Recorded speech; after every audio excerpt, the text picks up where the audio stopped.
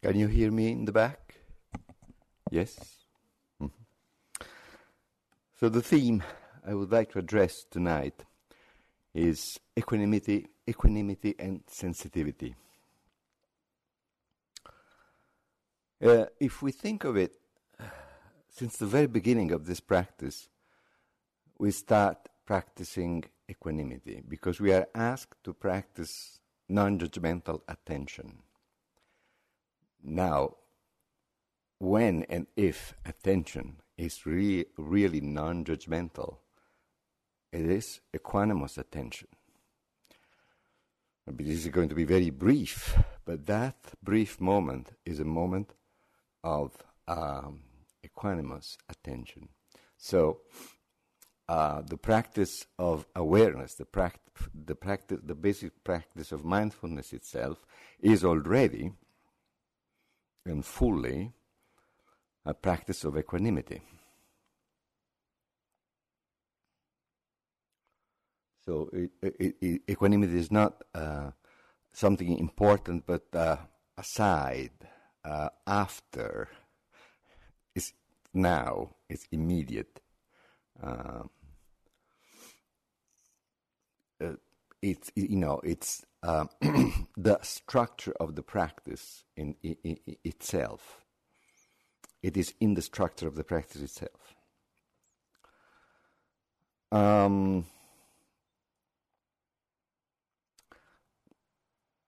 Well, to say the least, to practice non-judgmental attention is simple, but it is not easy, and we all know that.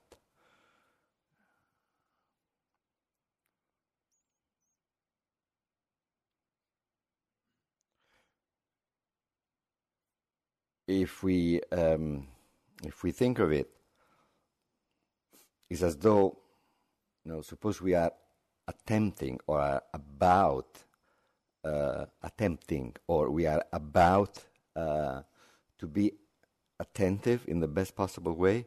There is like an enormous stuff around our intention to be non-judgmentally attentive. In other words, all our reactivities are ready, or our judgments are ready to infiltrate our attention.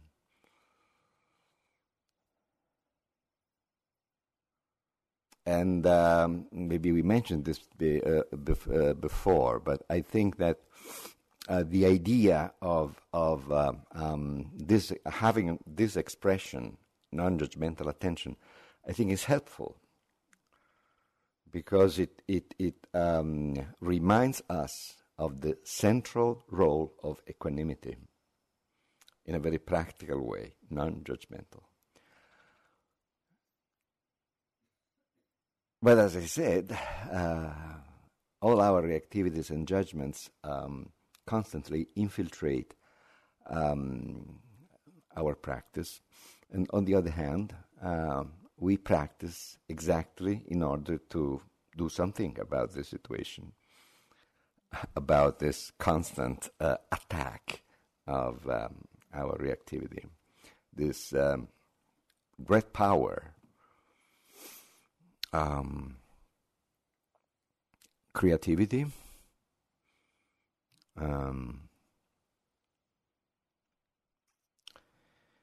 and so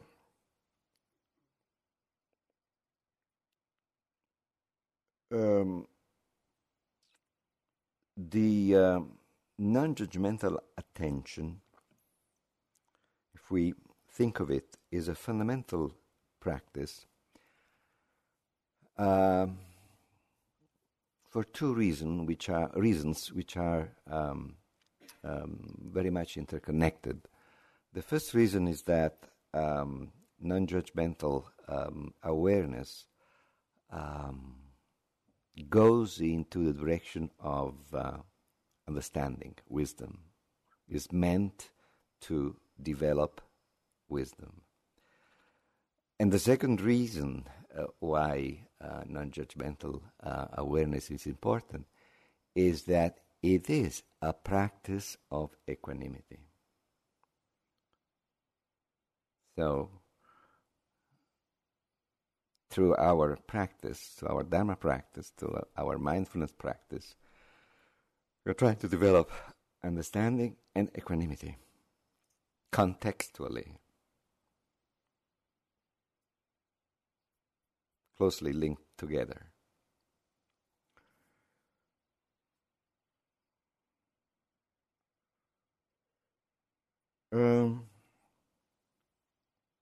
We might even say that the more our attention becomes equanimous, the deeper our understanding,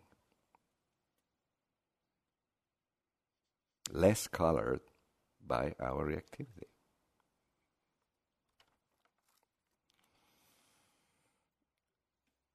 The ripening or the full development of awareness, of mindfulness, is called sati sampajanya, intuitive awareness.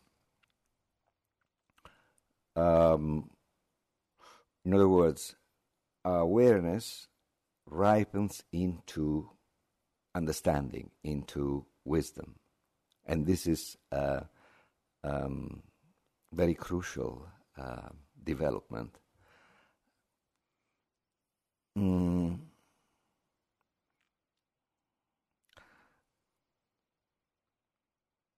We might there is an expression I like very much, is spiral learning. And so we can imagine that through awareness and understanding, we go around and around something, situations, life, relationship, and not as an intentional exercise, but because it's our practice, and our practice is a spiral learning. Also, in terms of Dharma talk, we are saying always the same things. Have you noticed that spiral learning? Because we have to go back again and again and again, and something deepens.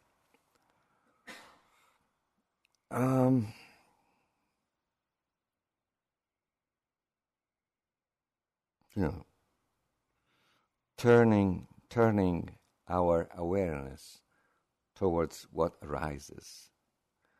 We also often say, learning to see things as they are. See how deeply equanimous this expression is. The things as they are. And maybe the first thing that we hear such expressions, we think, well, what's great about that? The things as they are. We already know. We want something more. But that's a delusion. We don't know how things are. We don't know the things as they are. That's, it equals truth. It seems it takes a while to realize truth.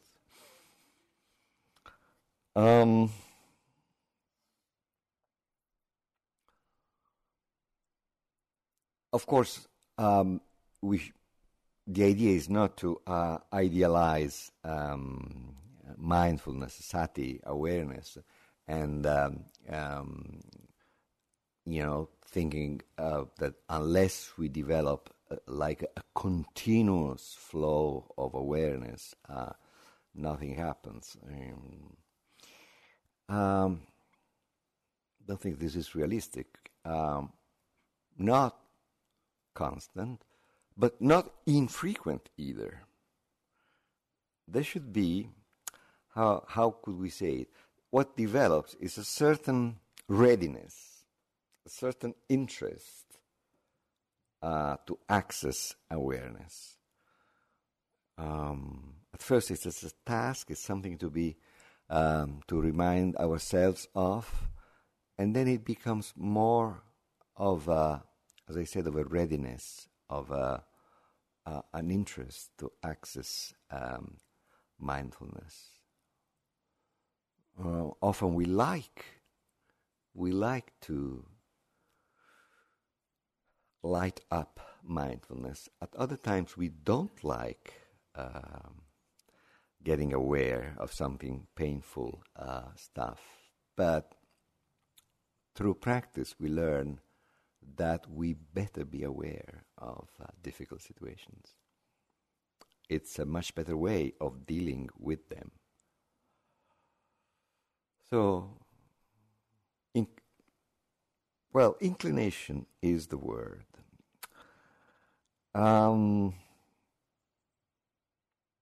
Bhikkhus, whatever a bhikkhu frequently thinks and ponders upon, that will become the inclination of his mind, the Buddha says. So if we cultivate the intention to be mindful, there are good chances that we become mindfulness, or something close to it. And of course this goes both directions. We can cultivate unskillful inclination. We can be passionately bent on cultivating unskillful inclinations, and we become unskillful inclinations. There's a law here. And so, cultivating the intention to be mindful whenever we decide to sit, it's a little step in cultivating the intention to be mindful. Whenever we just wake up to the possibility to be aware, and we accept the invitation of our minds. Yes, I want to be aware. That's the inclination manifesting itself. And it's got to happen more and more over time.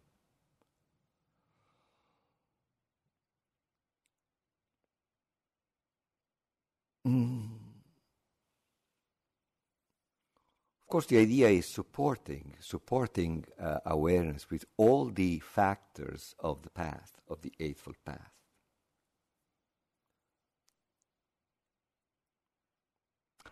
Which is a little bit different from what sometimes see these days of an use, a practice of mindfulness, period. No other elements accompanying it.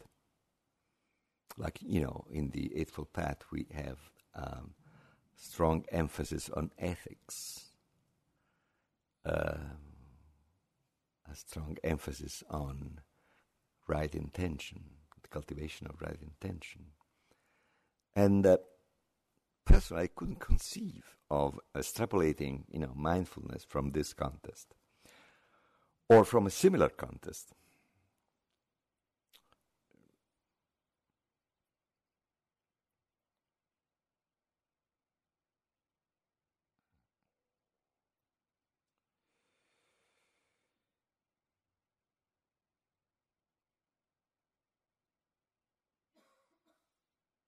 So equanimity is crucial for our understanding, and we might safely say that our understanding can deepen to the extent that there is more and more equanimity. When we talk about wisdom or wise understanding, we obviously mean some form of new and deeper understanding.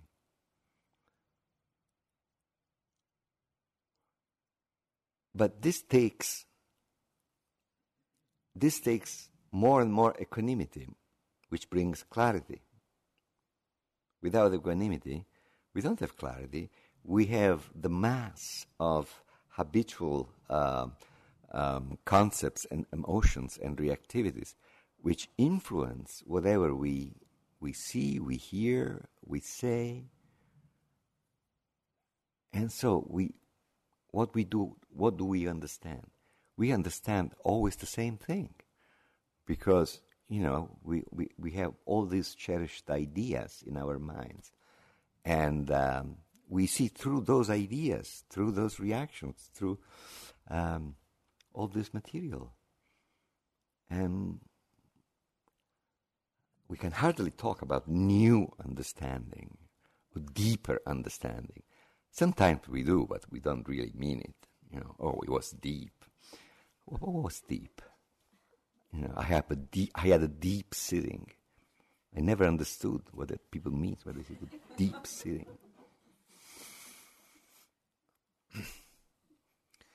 So if we happen to become less predictable, we shouldn't worry. I think it's a good sign. Because instead of, understanding always in the same way, and therefore, talking and acting always in the same way, if something changes, if we become less predictable,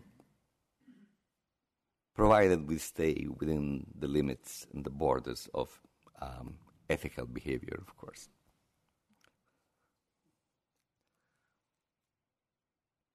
So, I think it's fair to say that equanimity has a purifying effect on our mind.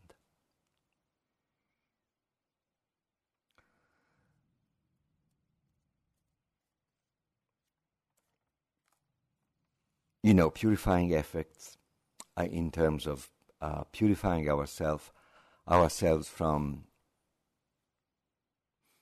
attachment. Attachment means also aversion and ignorance, but for some reason, when the Buddha has to use just one word, he often chooses tanha. He often chooses attachment.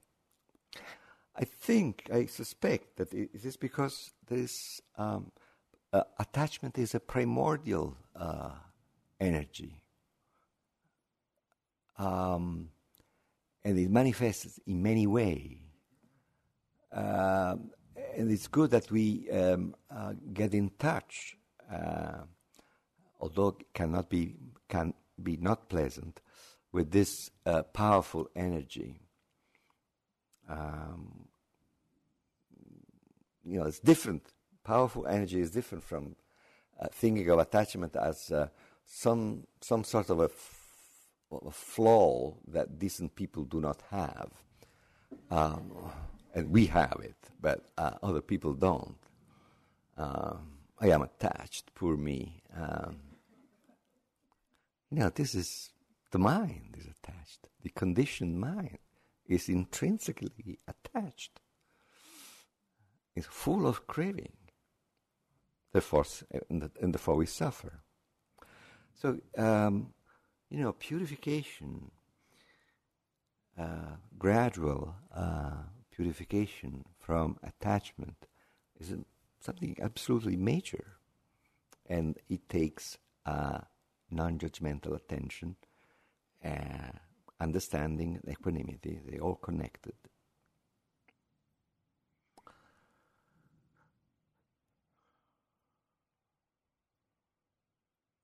The other night, we said that wisdom, in some sense, in some way, is not complete without love. Or in the Buddhist tradition itself, it is sometimes said that wisdom and compassion are the two wings of liberation. Two wings of liberation. Now, this is confirmed by the fact that equanimity, upekkha in Pali, upeksha in Sanskrit, is the core of loving kindness, of compassion, of altruistic joy. Metta, karuna, and mudita, these expansive practices, these loving practices, are based on equanimity. Because if they aren't, they keep being basically self-centered, which is not the idea. The idea is to develop, let's take metta, something which in time, with time and practice, becomes more and more unconditional. You remember? A dear one, a neutral one, a difficult person, or in the traditional language, the enemy. So this means that the aim is unconditionality, which means equanimity. How can you practice metta or love your enemy, as it is said in Christianity, without equanimity? It would be false.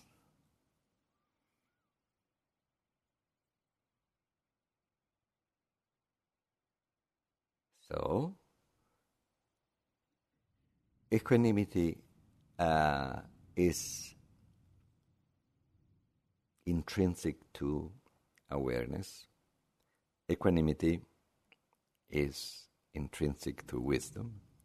Equanimity is intrinsic to love in its various forms. So no wonder that equanimity has such a high status in the Buddha's teaching.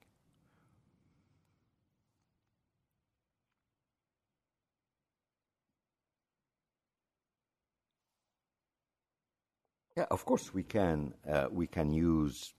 It's very good if we use metta, for instance, as an antidote to fear. The Buddha, it is said that he taught metta on one occasion where a number of monks were afraid of a certain place. But it's good also to remember that there is much more to it. In addition to being a good antidote to fear, if we, as the Buddha says, abundantly develop metta, then there is much more to it.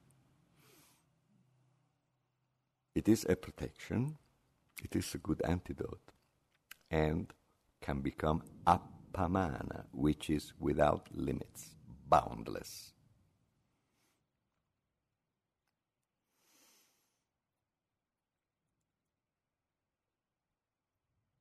So equanimity has such a central place in the, we've been seeing a little bit why, such a central role in the teachings of the Buddha, and yet, there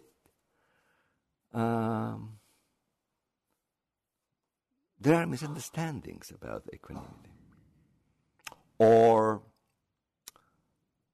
it is understood on a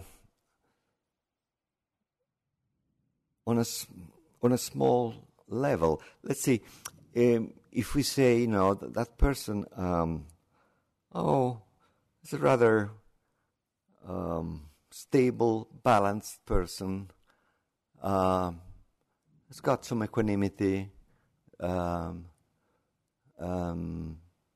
tends to be impartial, that's fine, that's very good. But again, there is much more to equanimity, in addition to a basic balance. But in our language, equanimity is a translation. In our language, in our Western languages, equanimity has not, in the least, the status that it has in the Buddhist teachings. So this is why I guess it should be explained and made an object of spiral learning, because otherwise, equanimity. What is it, equanimity? It's nothing.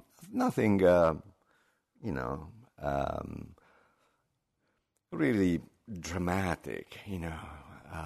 Powerful.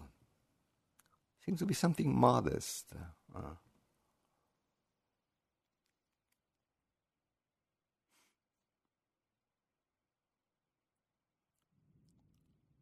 In addition to this limited meaning of equanimity, there are gross misunderstandings. And we can say a few words about that. However, before, I would like to read a quote from a book written by Karen Armstrong, and the book is called Buddha. It's a biography of the Buddha. The Buddha may have been impersonal, but the state he achieved inspired an extraordinary emotion in all who met him. The constant, even relentless degree of gentleness, fairness, equanimity, impartiality, and serenity acquired by the Buddha touch a chord and resonate with some of our deepest yearnings. People were not repelled by his dispassionate calm, not daunted by his lack of preference for one thing, one person over another. Instead, they were drawn to the Buddha and flocked to him.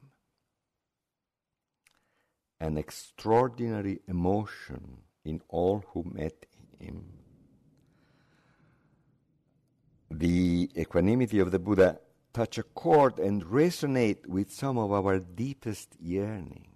So is there such a gap between, as it often believed, between equanimity and emotions? Now, we begin by just asking a question.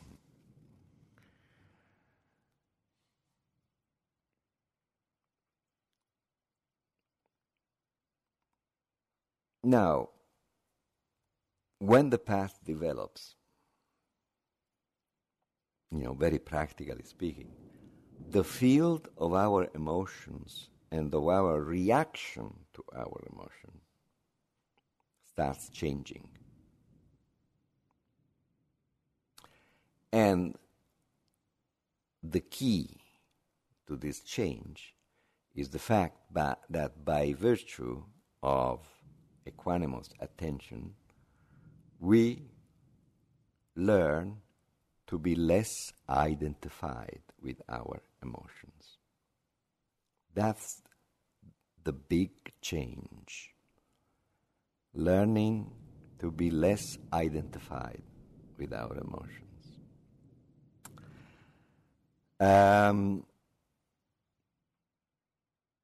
There is a law. Where there is true awareness, equanimous awareness, there cannot be identification. We are equanimously, non-judgmentally aware of our irritation, so we cannot feel that we are our irritation.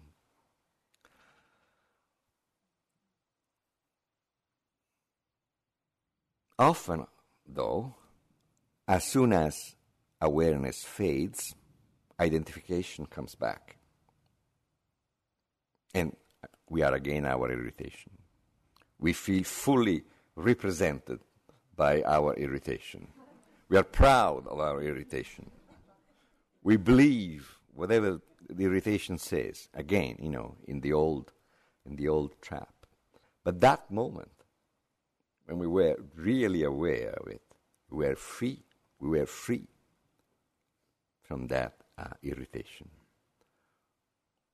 But then it all ended, and we hugged again our irritation. Happily.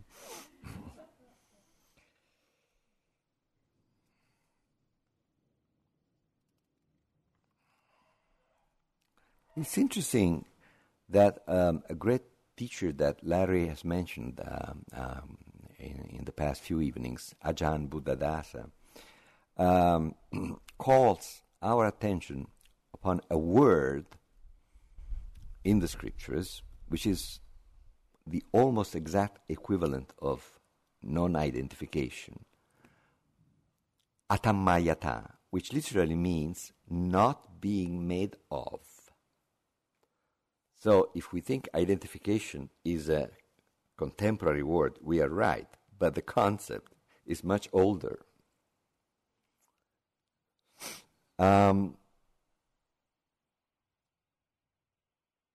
So to the extent that we are identified with an emotion, we are run by that emotion, we we don't experience that emotion. We don't encounter that emotion.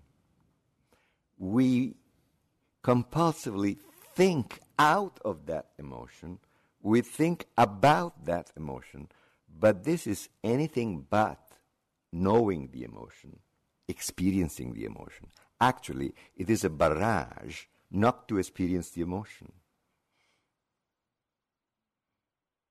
Mental proliferation is very much connected with emotion, but at the same time, it is a barrier to experience the emotion. This is why sometimes we get surprised in meditation, because the mind becomes more silent and emotions are felt in a stronger way. Because we are less,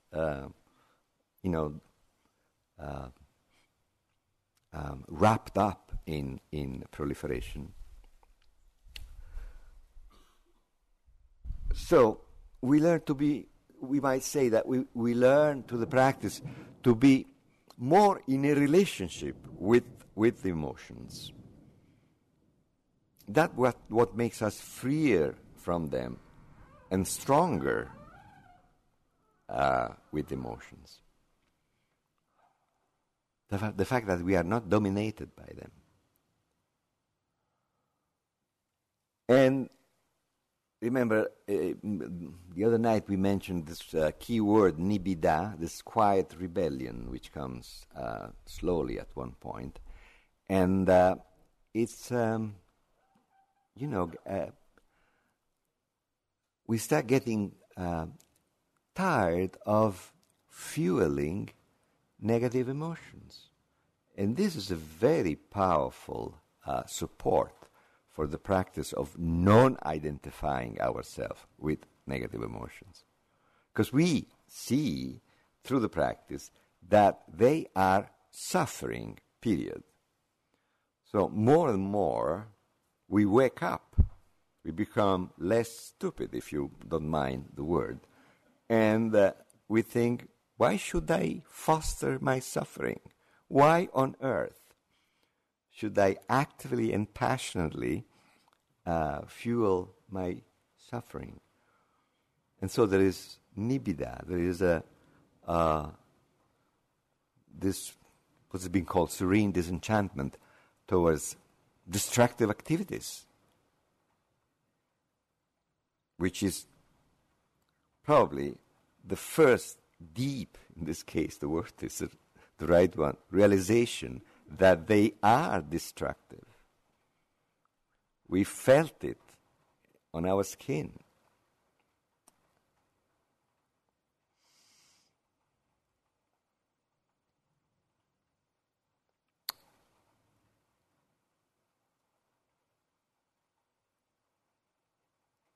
Now, what about non-afflictive? Because so far we've been talking about what negative or afflictive emotions. But what about non-afflictive or positive emotions? There is work. There is work to be done, and more non-identification, more equanimity, more awareness means that after you.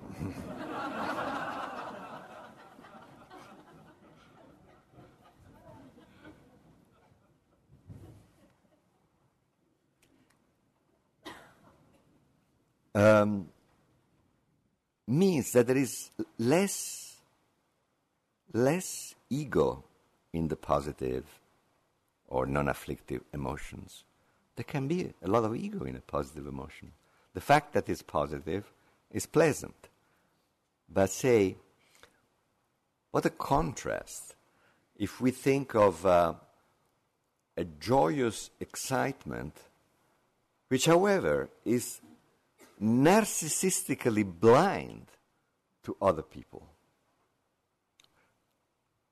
What a difference, how different from a quiet joy which naturally takes care of other people it's aware of other people. It's not forgetful of other people. Actually, because of this quiet joy, more caring can come. Two kinds of joy, completely different. One is totally autistic, it's totally narcissistic, and the other one is open, it's warm. It's warm. So, there is work to be done. And another area, painful emotions. Like, for instance, a loss or a separation. Probably we're going to feel the pain. We are going to feel the suffering of a loss, of a separation, if we have been in the practice for a long time, in a more acute way, because practice makes us more sensitive, although we shall specify in what sense. So we feel it more strongly, the pain. But, there is a big but.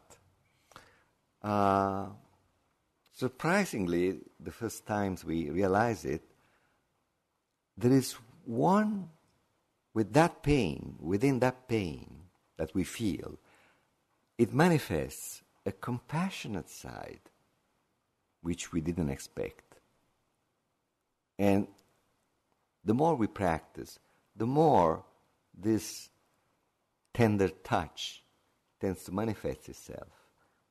We suffer a lot, but we feel at the same time, we have some feeling of compassion for the other people involved in the same loss, and generally, there is a sense of compassion. You see, intertwined with the suffering and the pain, there is a sense of compassion, which is very, very different from a hard pain, from a hard suffering, bitter. We all know how bitter a suffering can be. This is, we're talking about a strong suffering, but this strong suffering, instead of being bitter, is compassionate. Same name, suffering, but very different qualities.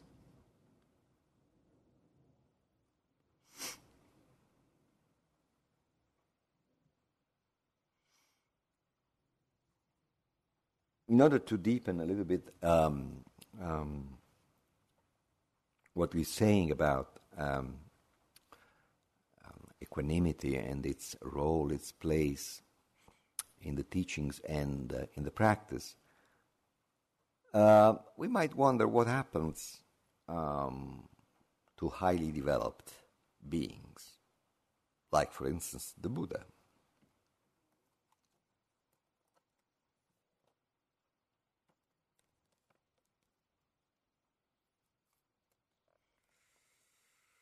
So this is an interesting picture of the Buddha teaching.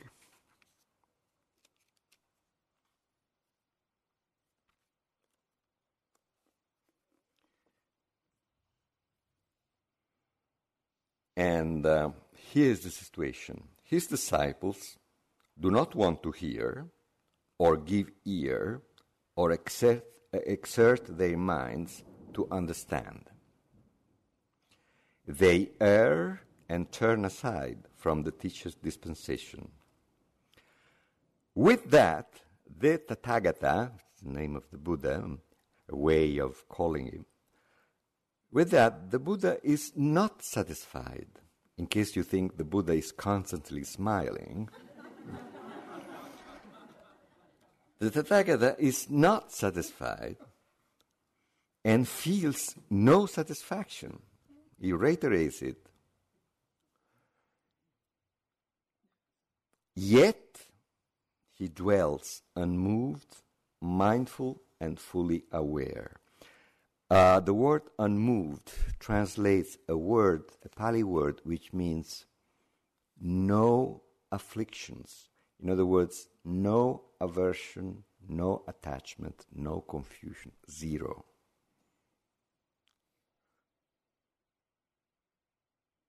Mindful and fully aware, and no kilesas at all. This is remarkable if you think of it. He's deeply dissatisfied because it says twice, so it means that no. But there's no aversion.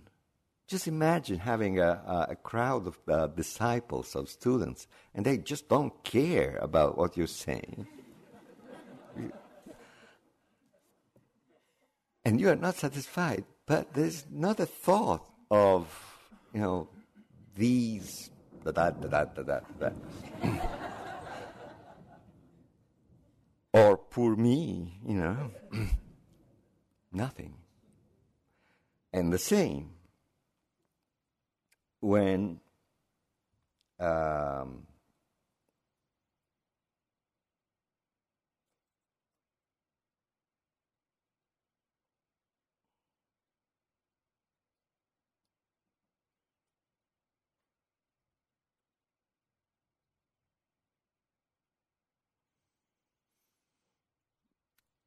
the text describes the opposite situation. Everyone is listening and everyone understands. And the Buddha is satisfied. He knows satisfaction. And again, he has no kilesas, is unmoved, and is mindful and, fully understanding. Again, this is rare. In other words, there is no idea of I'm great, and these people can understand what I am saying. They are great too. Nothing. And a final and crucial statement. The Buddha, remaining free from both satisfaction and dissatisfaction, dwells in equanimity, mindful and fully aware. So he got dissatisfied, but he's free from satisfaction and dissatisfaction. Doesn't have kilesa, doesn't have intoxicants around that. So can you imagine? He has sensitivity. He's sensitive. And at the same time, he's free. Satisfied, dissatisfied, but free from satisfaction and dissatisfaction. I think it's hard to conceive, but it's very inspiring at the same time.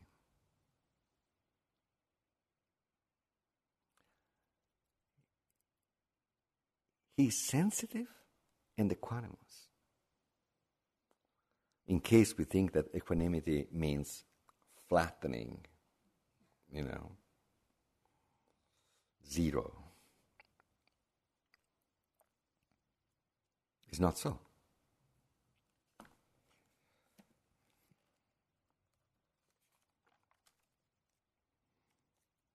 And there are just another 5 minutes and be at the end.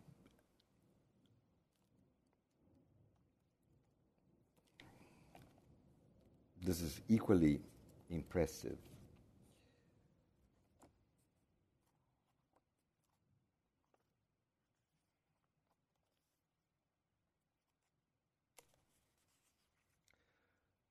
First is a certain teaching, a certain sutta where the Buddha recounts like his spiritual story, spiritual biography, so to speak. And so first he remembers when he was very actively engaged in severe asceticism. And he talks about the painful feelings that this kind of practices were creating in him. And then he says, but such painful feelings that arose in me did not invade my mind and remain. He's not denying the painful feelings. They were painful. But it adds, they did not invade my mind and remain. They would pass through. Painful. But, you didn't get stuck with them, which is the typical effect of identification. He was not identified at all.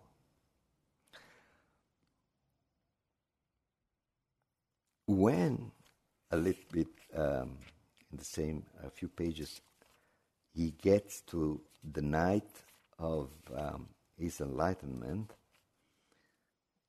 which goes in 3 phases. At each phase, including the third and last phase, the total liberation, he talks about the pleasant feelings that he was having. And he adds, but such pleasant feelings that arose in me did not invade my mind and remain. He was free from unpleasant feelings and from pleasant feelings. There is something beyond pleasant and unpleasant.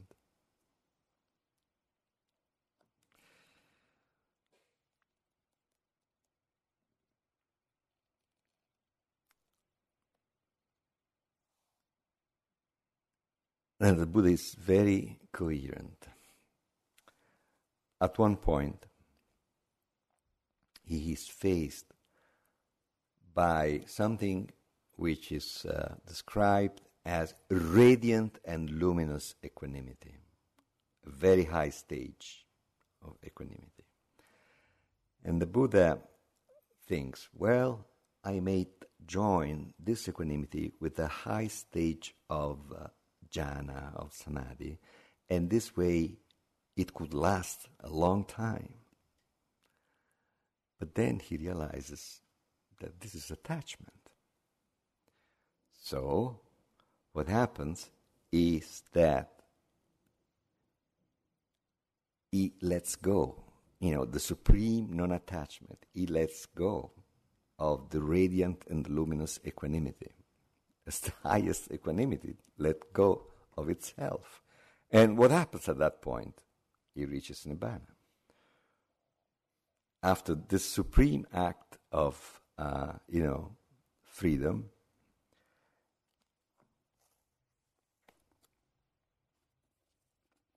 it's very beautiful. At this point, he does not cling to anything in this world. When he does not cling, he is not agitated. When he is not agitated, he attains Nibbana.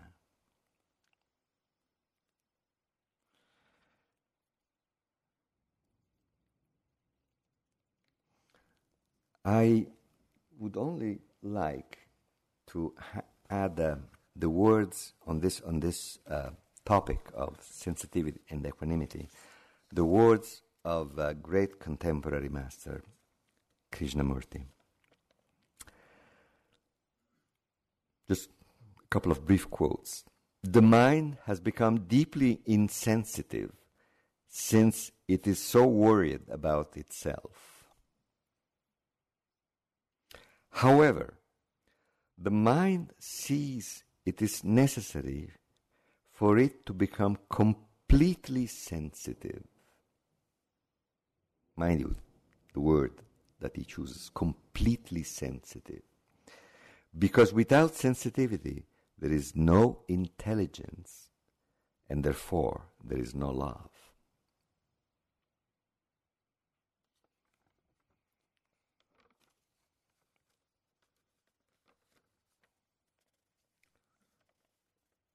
Do you know what it is to be religious? It has nothing to do with temple bells, though they sound nice in the distance, nor with pujas, nor with the ceremonies of the priests and all the rest of the ritualistic nonsense. To be religious is to be sensitive to reality. To be religious is to be sensitive to reality. Your total being, body, mind, and heart, is sensitive to beauty and to ugliness, to the donkey tied to a post, to the poverty and filth in this town, to laughter and tears, to everything about you. From this sensitivity for the whole of existence springs goodness, love, and without this sensitivity there is no beauty. Though you might have talent, be very well dressed, ride in an expensive car, there is no beauty.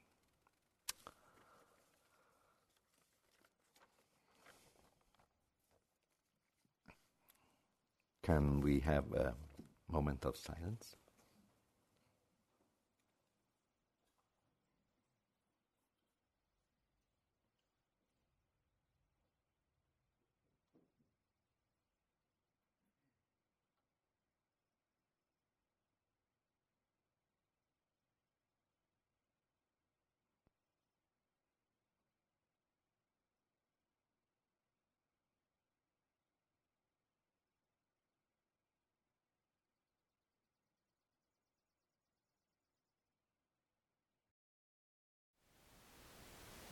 Thank you for listening.